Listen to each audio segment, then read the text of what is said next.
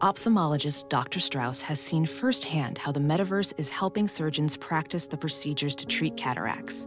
Cataracts are the primary cause of avoidable blindness. He works with a virtual reality training platform developed by Fundamental VR and Orbis International to help surgeons develop the muscle memory they need.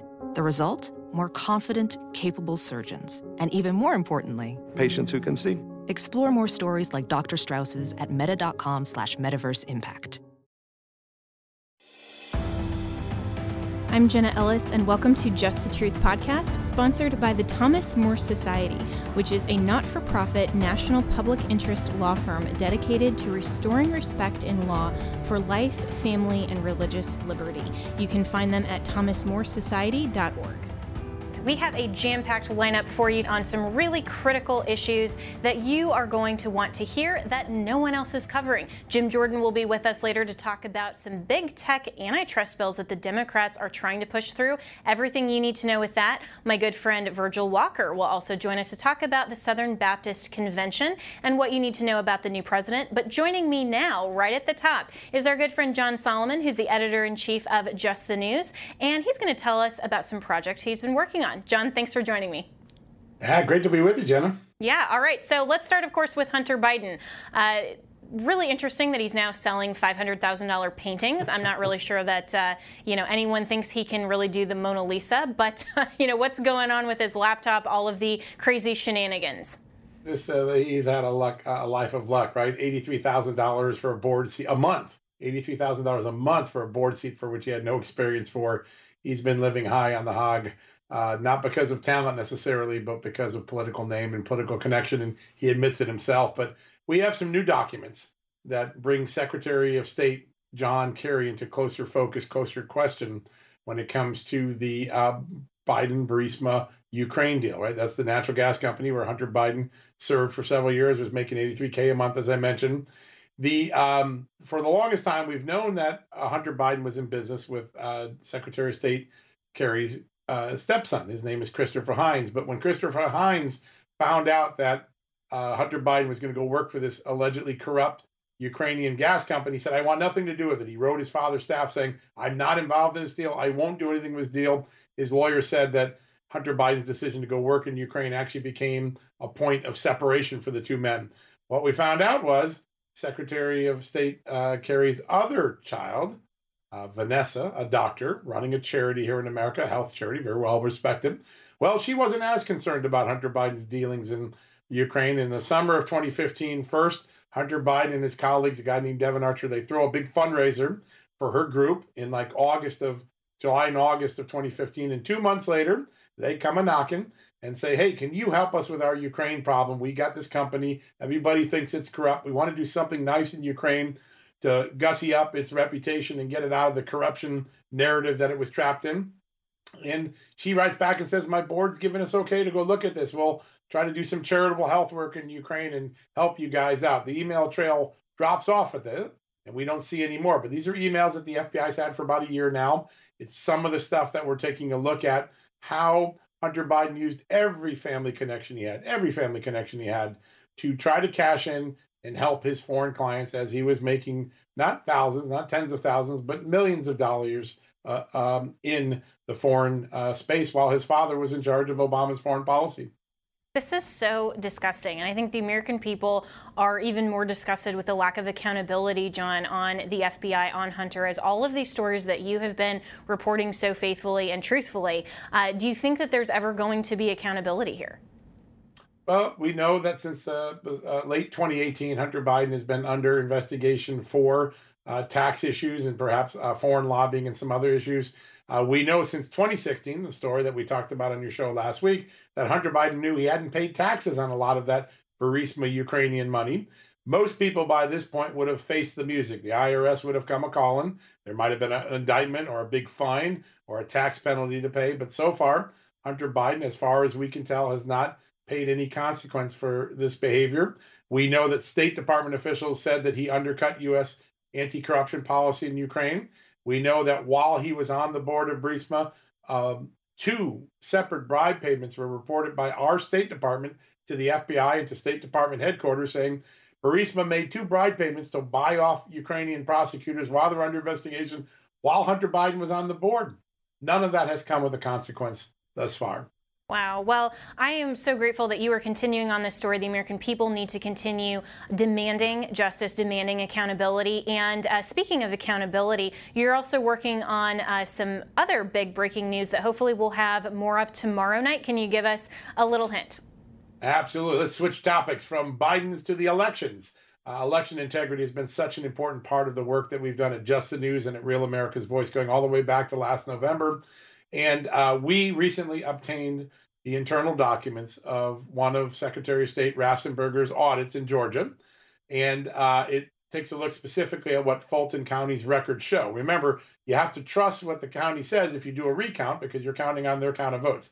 Well, the documents that were in the Georgia state government officials' hands while they were doing an audit last November show widespread irregularities in Atlanta. And I'll just give you a couple samples of what we're finding. There are sequences of absentee ballots that are numbered, 1, 2, 3, 4, and all of a sudden, batch 6, 7, and 8 are missing, and they just count 9. That's what the documents show. There are missing ballot batches listed in these documents. It could be human error, could be a sign of fraud.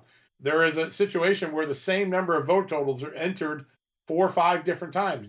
Joe Biden has 392, Donald Trump has 96, the Libertarian got 3. The chances that 4 consecutive separate batches of votes would have the exact vote spread, 0, according to statisticians. We see other things, like there are boxes that they claim they opened to begin the voting count, and they weren't sealed. They're marked unsealed. Everything was supposed to be sealed after Election Day to protect the ballots. We're talking about documents that cover tens of thousands of ballots, enough to have had an impact on the election. And we'll be putting all that into the public domain tomorrow for people to see. Well, we can't wait for that story, John. And, you were giving me a little bit of that information earlier. And this is some shocking stuff, everyone. I mean, this is something we've got to pay attention to, because this was outcome determinative. And John is going to be back with me tomorrow night when that story drops. And we're going to be talking more about election integrity and also the future of elections. This is the #1 issue in America today, because free and fair votes matter. Transparency matters. The truth, as I continue to tell President Trump, is going to come out. We have to make sure that election integrity legislation and litigation gets through before 2022. So we'll be right back with more here on Just the Truth.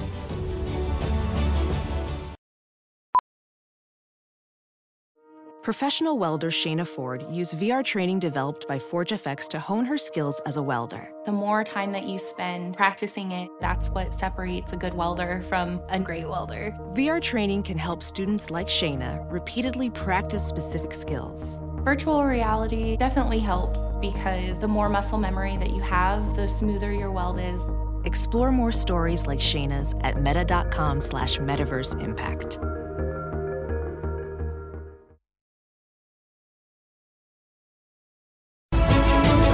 Welcome back to Just the Truth. And breaking also this week, the Southern Baptist Convention had their leadership meeting in Nashville over this past week, and new leadership has now been appointed in Ed Litton. And a lot of you may not know who this is, and why is this important? Well, the mainstream media certainly isn't covering it, but of course, the Southern Baptist Convention, as well as the community of the church, meaning the Church of Jesus Christ, of course, is always incredibly important that we make sure that we are faithful saints to the gospel and to the truth of theology, and we are rightly dividing scripture. That is so important to continue to make sure that we stand firm, that we reject the lies of the culture, and we always stand firm on the truth. So here to break it down with us is our good friend Virgil Walker, who is the co-host of the Just Thinking podcast. And Virgil, thank you so much for joining me. You were at the SBC convention. So why is this important? Who is Ed Litton? What do you think? I think one of the reasons why it's incredibly important, why people should take notice, is because of the fact that the Southern Baptist Convention is the largest body of evangelicals as far as the denomination is concerned here in the United States. The numbers, ebb and flow, 10 million, 15 million, 20 million, depends on who you ask. I always say you got to be careful when you're dealing with Baptist numbers. But the reality is there are a lot of us, 47,000 churches are involved in the Southern Baptist Convention. And so it really is representative and reflective of a lot of folks. media is always concerned with the direction because of the fact that it represents a large voting bloc. It represents a large direction from those who hold to Judeo-Christian principles and values. And so when this convention takes place, people stop and take notice, and they definitely want to know and be aware of who is it that is taking charge and leading the head of this very large body of people. Yeah, and so there was a change in leadership. There were at least 4 prominent SBC members that ran for president, and I know the vote was fairly tight. It actually went to a runoff. And so with Ed Litton, what is your feeling on his theology? Is this a good direction for the SBC? I've heard from a few people he may be a little woke, so that wouldn't be good, of course, in my opinion, or comparing with Scripture. Yeah. Well, as I have tried to do my kind of dead level best to understand a little bit more about Ed Litton, let me start by saying he seems like a really nice guy. It seems like a kind-hearted guy who served a great church as a senior pastor at Redemption Church in Saraland, Alabama. I believe I'm saying that right. He seems like a nice guy, but I think that the question you're asking is more to what's behind, what is his ideology? What are the thought processes? What is his theology? How does he view the issues of the day? And in truth be told, I'll be honest with you, as I've done my research, it's really difficult to nail down where he lands. Apart from a few excerpts that you'll get little clips here and there that seem to advocate what most people embrace as racial reconciliation, there's really not a there.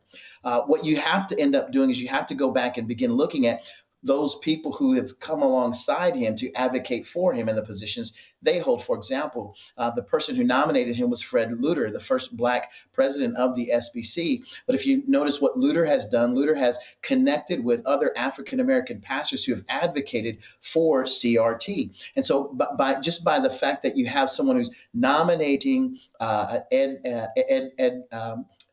Litton, you end up identifying maybe where he stands. He's obviously embraced ideas that those who are supporting him believe are valuable, believe that they can stand by and for. But if you go out and try to identify where he lands or what his agenda is, right now, post-election, he's talking about bringing everyone together, wanting to be a bridge rather than to build walls. And again, the language sounds great, Jenna, but you and I both know, apart from the language, we have to identify what is actually behind the language. What is it you're going to implement and do with regard to issues that are concerning Southern Baptists, not only Southern Baptists, but evangelicals across the country, issues around critical race theory. How do you stand on those issues?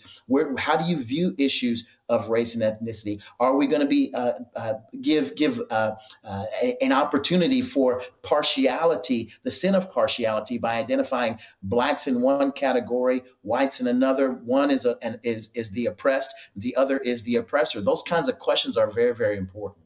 They are, and it would seem very concerning to me, and of course as a non-voting member, but certainly within the evangelical community, and seeing someone like this who isn't out there publicly on the record, that would be very concerning because we don't actually know. And as you just said, Virgil, we can get a glimpse by the associations and the people and their positions who are championing him. But there was also a resolution, if I'm not mistaken, on CRT that was attempted to be passed within the Southern Baptist Convention that ultimately failed. Yes, the folks at Founders, Tom Askell, Jared Longshore, friends of mine who wanted to push forward a resolution directly aimed and targeted at dealing with Resolution 9. That was thwarted. That was pushed back and said, no, you know what? They used parliamentary procedure in an effort to say that they couldn't go back and invalidate a previous resolution. What they tried to do in the meantime was take a different resolution, Resolution 2, and they tried to say, well, this new resolution that addresses the fact that the Bible is sufficient and that and that issues of race need to fall in line with the pages of Scripture. And that the other thing that this resolution did was it said that any other theory outside of Scripture related to race and ethnicity are invalid, which again is a good start in the right direction. But what it does, Jen, and this is critically important. what it does to the person who really thinks, oh, that sounds right, that sounds good. What it does is what they don't realize is the person who advocates for critical race theory is going to say yes and amen to all of those things. They're going to, the person who advocates for critical race theory is going to say, yeah, I'm a Christian. I believe the Bible is sufficient.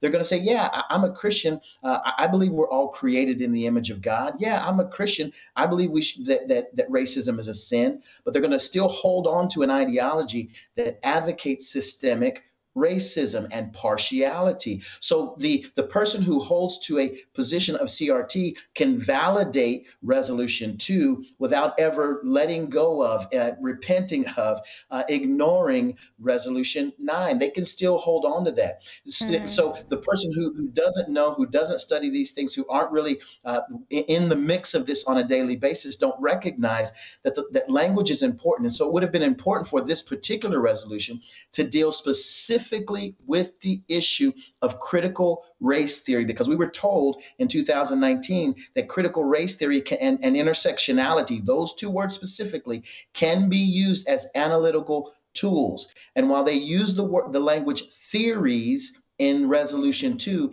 they never specifically identify what theories they're talking about with specificity. Those kinds of things matter. They do matter, and you're absolutely correct that language matters and precision matters, and of course rightly dividing Scripture matters. And what you were saying about Ed Litton and saying, oh, we need to be bridge builders and some of that language, that gets into this whole idea of Christianity being a bigger tent and saying we're accepting, here's what we accept in theology, but sometimes what churches and pastors fail to do well and to do according to Scripture is also reject lies. And so it's not just what you stand for, it's also what you expressly deny as non-truth. And so I'm hopeful, Virgil, that the true Christians, the true church, and the true SBC as representatives of the broader evangelical community will have the courage to stand firm on eternal truths and not just be watered down into the cultural lies because they don't want to have the flack, like a lot of mega churches that are preaching white fragility and saying, you know, we need to embrace some of these ridiculous cultural concepts that have been popular for the last 5 minutes. We need to stand on the eternal, immutable principles of truth in Scripture and make sure that inerrancy matters and the sufficiency of Scripture matters. So where do you see this going for the SBC? It's interesting because one of the things that I kept hearing over and over and over again is we need to be concerned because the world is watching. We need to make decisions that are in line because, quote unquote, the world is watching.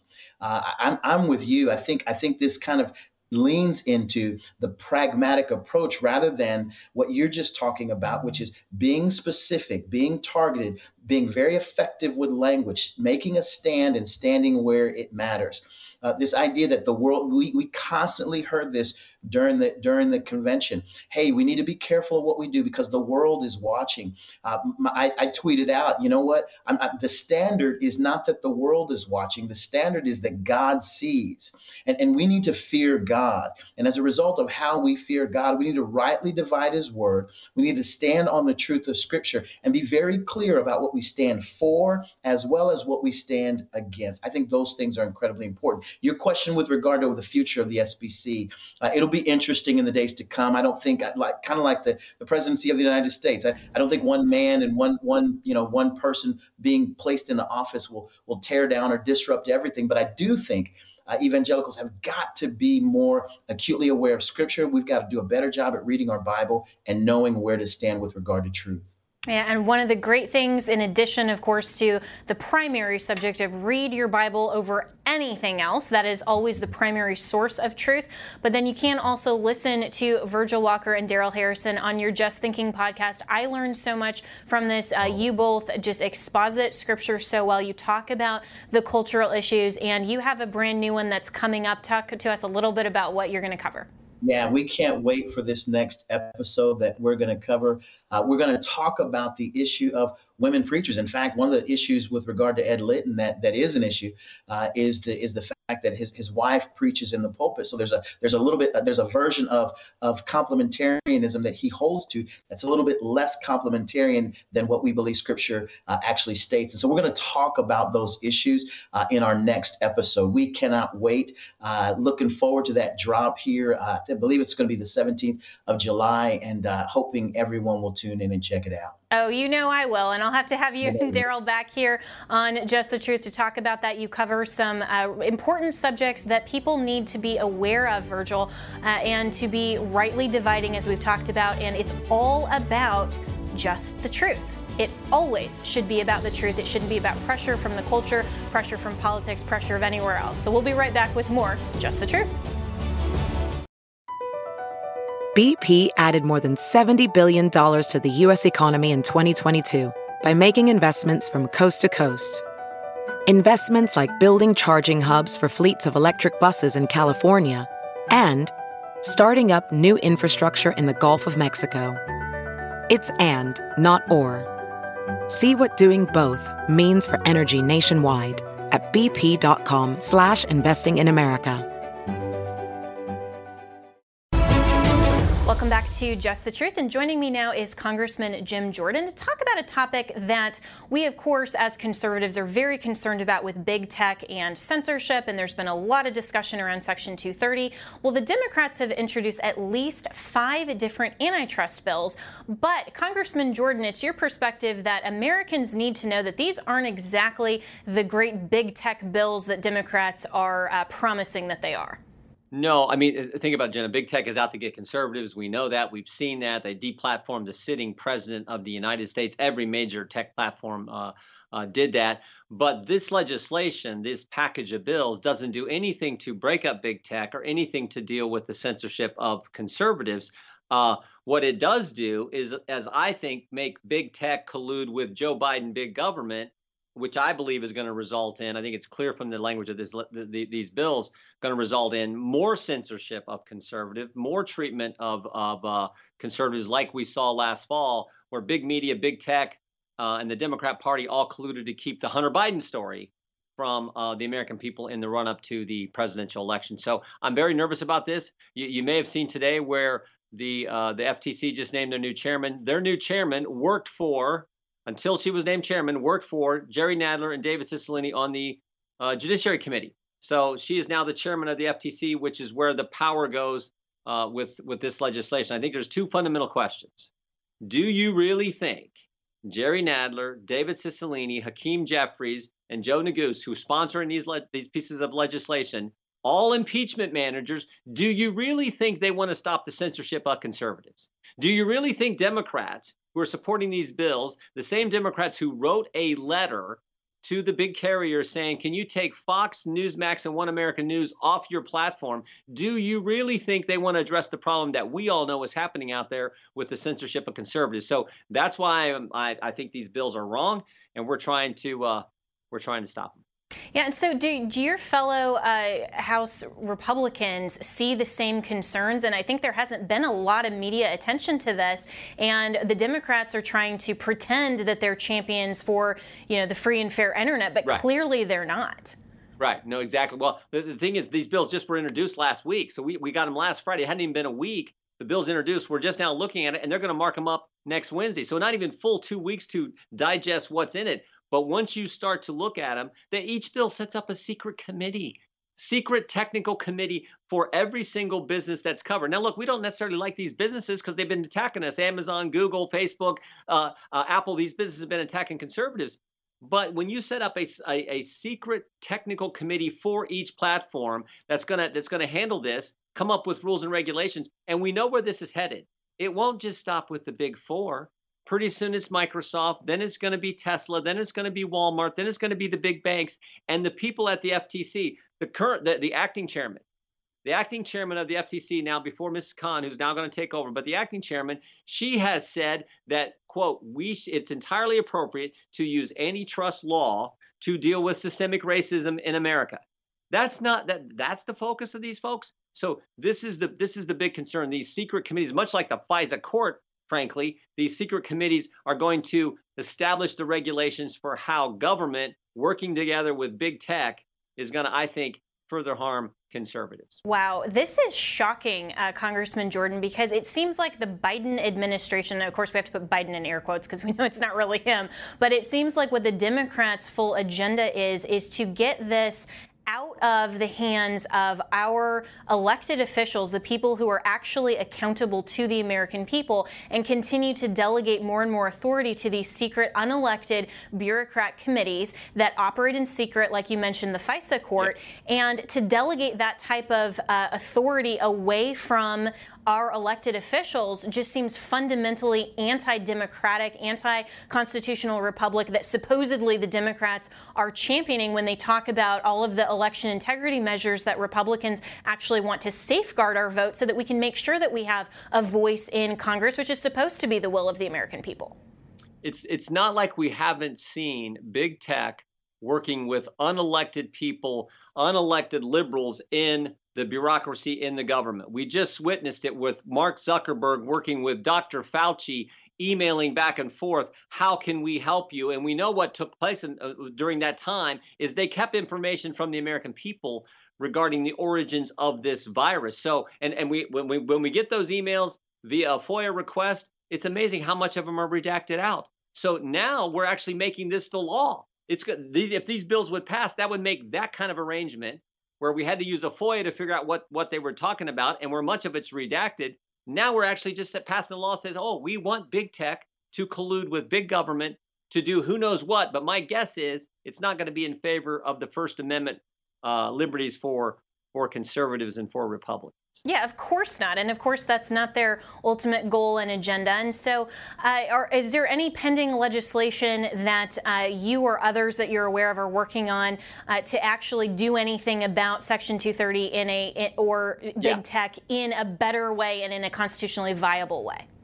Great question. We introduced legislation last week same legislation we introduced last Congress to get rid of overhaul to Section 230, the liability protection these big tech companies have.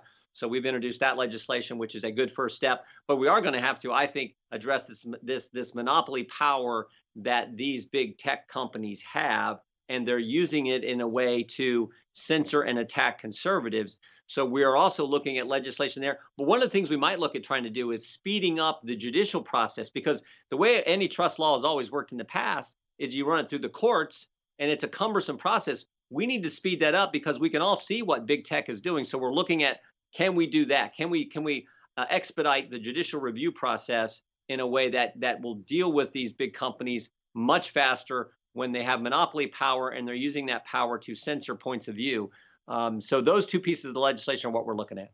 That's great. And this is why also, of course, majorities matter. And it's so frustrating, Congressman, to me that when we're talking about all of these critical issues and then we take a step back and look at a lot of the Republican base that's focused on election integrity, they don't like what happened in 2020. And so their goal here or their resolution is to just sit out and say, well, then I'm not going to vote until this is fixed. I mean, this is something that's so critical that we take back the majority in 2022 for conservatives so that things like these 5 Democrat bills don't get passed and we can actually push through legislation that matters. Well said. Why do you think that there are some segment of some conservatives just saying, hey, we're going to sit this out? I think that's the most unreasonable response.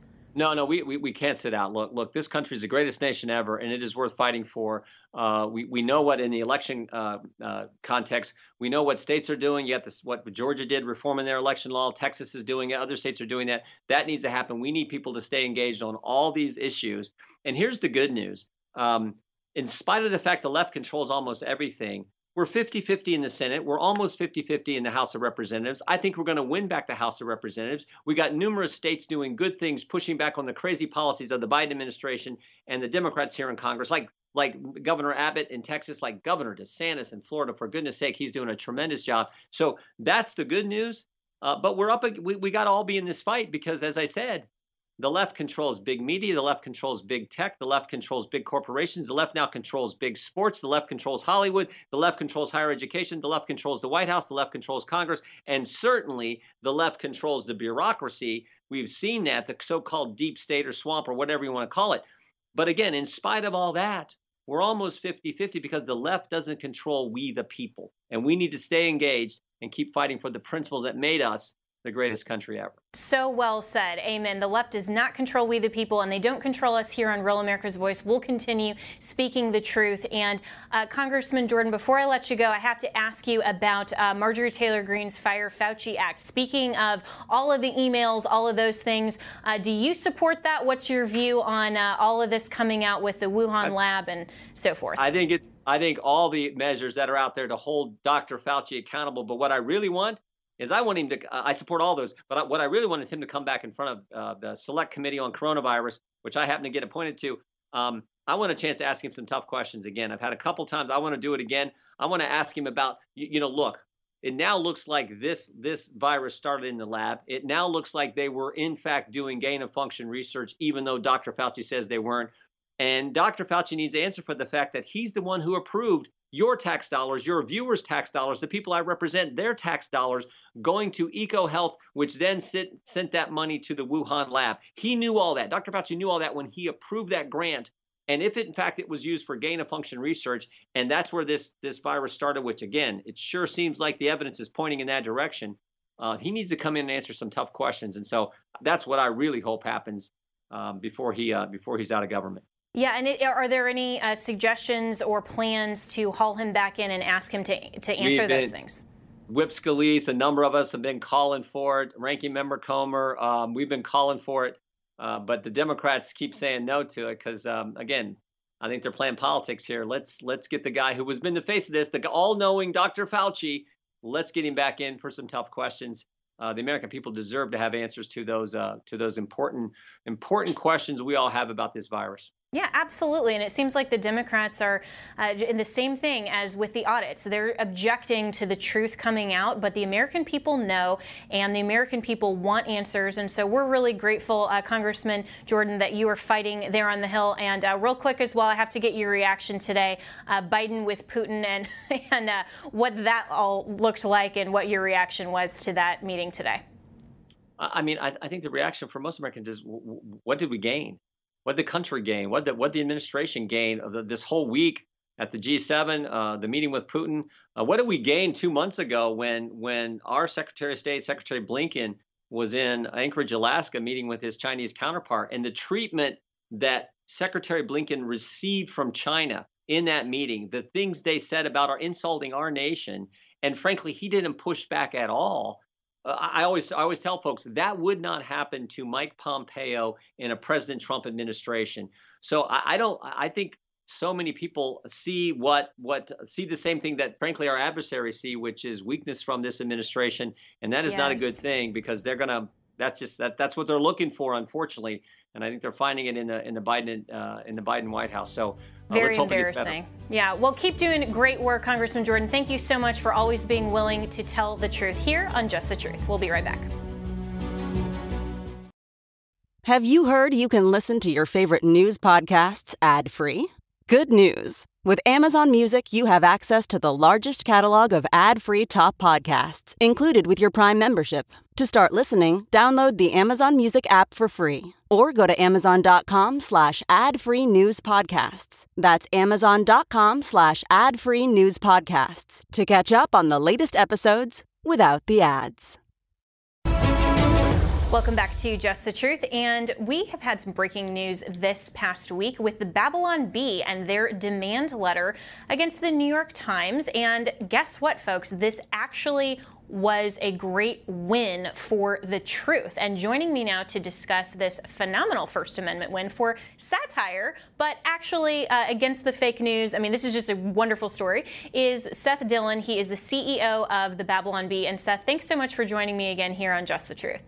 Thanks for having me. Don't you just love the irony of the New York Times coming after us for spreading misinformation? I mean, come on. It's hilarious. So take us through what happened here and then your phenomenal win. Well, what happened was they wrote an article back in March that said we were a far-right misinformation site that sometimes traffics in misinformation. And, you know, that's how they characterized us in this piece. And it's just... It's so crazy and absurd when you actually read the article, because the article itself was criticizing Facebook for not getting irony, for not understanding satire. And then in the article, they suggest that we're misinformation, that we're not actually satire. So there's levels of irony here. It's like Inception for irony. And so we didn't like that they were mischaracterizing us like that. So we made some noise about it, and they made an update that wasn't really satisfactory. So we had to go to our legal team and have our counsel draft a demand letter demanding a correction from them under threat of a suit if they don't do it. And to our surprise, within a week, they got back to us and said they had made a correction to the piece and had removed those defamatory statements, which we are very pleased with that. But it's ridiculous that we have to do that in the first place. It's really egregious that they mischaracterized us that way. Yeah, and I think that this is a great lesson to always stand up for the truth and to push back against the New York Times, which is actually the media that is trafficking in misinformation. Because if anybody reads the Babylon Bee, I think it's hilarious how so many people on Twitter, the response is always, this is a satire site, right? And it's like, yeah, why do you think we're retweeting it? And so for them, for the New York Times, then to have this type of misinformation that is clearly defamatory against the Babylon Bee, I applaud you guys for standing up and saying, no, this is ridiculous, this is false, and we demand a correction. And I think the more people that stand up and do that and are willing to say, we'll take this all the way, then that's going to force these mainstream media outlets that want to silence your voice, silence the irony of satire. They're going to be forced to issue these types of corrections that they should have just done in the first place. This shouldn't have been under threat of a lawsuit, right? It really shouldn't have been, but I've said this before and I'll say it again. I think it's part of a deliberate strategy. It's not just they didn't make a mistake. There's been this effort for a long time on the part of the social networks to stop the spread of misinformation. So they've been employing fact checkers now for several years to go out there and find harmfully misleading stories and put a stop to them by either banning the people sharing them or taking down the articles or flagging them or something like that. So the legacy media, New York Times, Snopes, these types of people, they're taking advantage of this situation to go after targets. They don't like us. They don't like they don't like the jokes that we're making and the points that we're making with our satire. It's very clear that they're bothered by us. They're not willing to treat us honestly. And so what they're doing is lumping us in with fake news so that the social networks will then deplatform us or deboost us and demonetize us. It's a way of penalizing us. It's a way of taking us out by simply mischaracterizing us. So it's not really something that we want to do is like have these serious conversations where we're talking about litigation and demand letters and all of that. We would prefer to keep this much lighter than that. But under these circumstances where our business is at stake, we have to care about being mischaracterized. Yeah, absolutely. And, that's a really fascinating point that this is really more nefarious and frankly malicious than just getting something wrong and having the New York Times correct it. I mean, this is something that goes to the heart of your business model, and they're using this type of misinformation purposefully to then say to these other social media platforms that you guys need to be diminished. And, do you really think, Seth, that this type of correction is really the best outcome? I mean, this is a huge win that they were willing to do this. But often when I see the corrections, it's very, very almost sleight of hand, like, oh, sure, we went back in a couple of months later. And I'm thankful that you are amplifying this correction, because if they just sent you the email and nobody really noticed, it's always the original article that gets all of the attention. That was the most frustrating thing for me working as an attorney for the Trump campaign and having these types of things, like all of the misinformation that people still believe is clearly has been debunked against President Trump. And even if they issued a correction months later, it wouldn't get the same level of press attention. I mean, that's why we're happy to have you on this network and make sure to amplify these corrections. But do you think that there needs to be a more serious consequence for having this type of malicious action to begin with? Generally, I'd say yes. I mean, in this case, look, you're right. This is another way that they're using a strategy. They have a strategy for deplatforming us, but they also have this strategy of, smear somebody, get a lot of views, get a lot of clicks, take it back quietly, and then repeat and do it over and over again. They do that all the time. They're pros at it. In our case, we still count it as a win because the main thing for us, the really important thing for us, was to make sure it wasn't in print in the New York Times that we're a far-right misinformation site that sometimes traffics in misinformation. We couldn't allow that to stay in print in the New York Times. So it's a false, damaging statement as far as we're concerned. So if it's not there anymore, that's good. If a lot of people saw it, that's not great. But at least it can't be cited in future Snopes fact checks. It can't be cited by the social networks in an argument for how we should be taken off their platform. We've taken that ammunition away from them. So in that sense, it's definitely a win, even if we're not able to amplify this as much as the original story. I do think in our case, though, at least in this case, we're getting the word out there that it was incorrectly characterized in the first place, and now it's been fixed.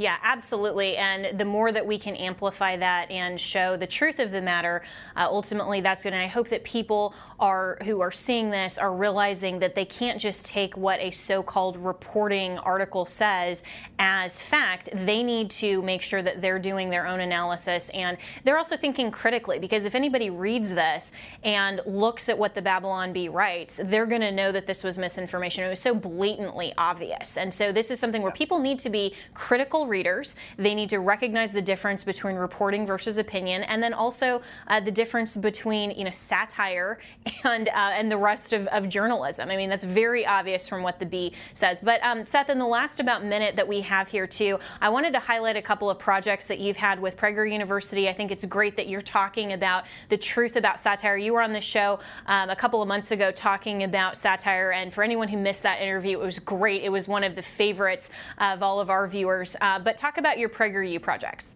Yeah, so I did it recently. They asked me to do one of their 5-minute videos, which is really cool. I was honored to be tapped for that. And I talked a little bit about how it gets into this whole thing with what's happening with the New York Times. How the left is really killing comedy, and they're doing it in a couple of different ways. One way is unintentional. One way is they're making reality so absurd it's impossible to satirize. And they're not trying to kill comedy that way. This is just, their extreme policies, their extreme views are so crazy, so out there. Satire relies on exaggerating the truth to make its points, and it's difficult to do that in this current environment. So that's one of the ways they're making it difficult for us. The other way is by actually trying to censor us, deplatform us, misrepresent us, lump us in with fake news, exactly what New York Times has done in this case. CNN's done it in the past. Snopes has done it in the past. So I focus on those couple of things in that video, and I think it's a really nice introduction to some of the issues that we're dealing with and trying to do satire in this crazy world. Yeah, and it's very, very well done. So definitely follow the Babylon Bee, follow Seth Dillon, look at all of the PragerU videos, and also what he's done with Michael Knowles, our good friend from the Daily Wire. And we'll be right back here with more on Just the Truth. CarMax is putting peace of mind back in car shopping by putting you in the driver's seat to find a ride that's right for you. Because at CarMax, we believe you shouldn't just settle for a car. You should love your car. That's why every car we sell is CarMax certified quality, so you can be sure with upfront pricing that's the same for every customer. So don't settle. Find love at first drive and start shopping now at CarMax.com. CarMax, the way car buying should be. Welcome back to Just the Truth, and I have such a distinct honor tonight to have my friend David Geisler, who is the son of our dearly departed friend Norm Geisler, who is a champion of Christianity and apologetics, and I personally knew before he passed and spoke together at an apologetics conference, and there's a brand new movie about his life and legacy, and I want you to watch this.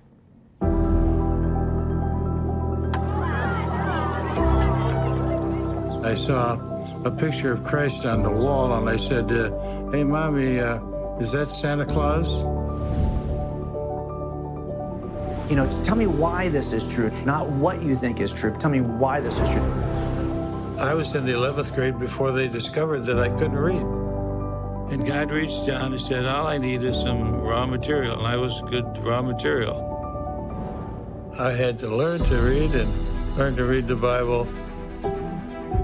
Faith that saves us is not an unreasonable faith. A drunk staggered by. He said, you're not supposed to be doing this. She reached down and he said, if you say anything about Christ in this house again, I'll beat you to death with this poker. I'm either going to have to get answers or stop witnessing. We cannot know ourselves truly unless we know our God truly. For to me, to live is Christ, and to die is gain. bottom line is Jesus is the Son of God and the Bible is the Word of God. Most people state the Bible is true, and 95% of Christians all over the world and many pastors can't defend it. You can't deny truth. You can't deny what truth is. His legacy is to show that to be saved does not mean to lose the mind. You don't have to just believe it. You can know that it's true. People would say, I've never seen anybody do something like this before. It opened doors. He was way ahead of his time. He paved the way. Walked out of that classroom, and I looked up and I said this prayer: God, I've always believed you were there. Now I know. All things are possible with God. And joining me now is David Geisler, who's with Norm Geisler International Ministries. And David, this is such a wonderful project. And tell me, why is this movie such an important topic right now for Norm Geisler International Ministries? Well, one of the things that Dr. Ed Hindson says in this movie, Dr. Ed Hindson is the former dean at Liberty, and we interviewed him, and he said that basically in every generation, God raises up a handful of people like Norm Geisler to speak to the culture, to challenge the way we've been doing things, and point ahead to how we could do things better in the future. And then he went on to say that much of what my father wanted to say in the 20th century was really speaking to what's happening in the 21st century. And this movie kind of tells that story of his life, of how God helped him to find the answers he was looking for, so that he understood that his faith was reasonable. It wasn't just a blind faith. And he raised up all these leaders and all these tools to help Christians to know how to answer the tough questions that people raise today. And this movie is just a very interesting story. I didn't know all the details, actually, until I started interviewing some of these Christian leaders, the influence that my father had in the 80s and the 90s and the 70s as well, that really helped the evangelical church stay where it should have been in terms of helping people to understand the truth. Yeah, and he really did impact so many lives. My family is a testament to that as well. I know that my parents have read a lot of his materials and books, and his legacy, Norm Geisler's legacy, is even more than the truth of Christianity in terms of the theology and having answers for a reasonable faith, but also to have the answers to reject the cultural lies. And that's something that is profoundly important, I think, in this film as well. Exactly. And one of the things he says in the movie is that from the 1960s to the 1990s, he talks about what the Supreme Court did and how we got rid of God and creation. We couldn't teach creation in the public schools. We couldn't teach God ordained values, moral values. And now we're suffering as a culture because of that. And so we really need to heed what he was saying and really start to engage the culture again. Absolutely. And I love that the title of this is Not Qualified, because so many people think that the only way that God can use you is if you're some phenomenal speaker, you have Instagram influence, you have something. But his life and legacy is all about God using him as just a regular person. I think that resonates with so many people, that God can use us where we're at as well. Exactly. And that's the bottom line of the movie. The movie is that if God can use Norm Geisler to have an influence on so many people and make a difference, and he wasn't qualified, then he can use us as well. That's fantastic. And where can people find this and watch this incredible film? So go to the website, normgeislerthemovie.com, and you can learn how to bring the movie to your church or your organization to help equip Christians. And we have a bunch of tools that will go with the movie so that we can better help the church. This is fantastic. And David, your father obviously has had such a profound influence on so many, and I'm so grateful for your time tonight, for your and your wife Charlene's friendship to me, and thank you so much for coming on tonight here on Just the Truth. I really appreciate it. Well, thank you for having me. Appreciate it. Absolutely. And now to Just the Word.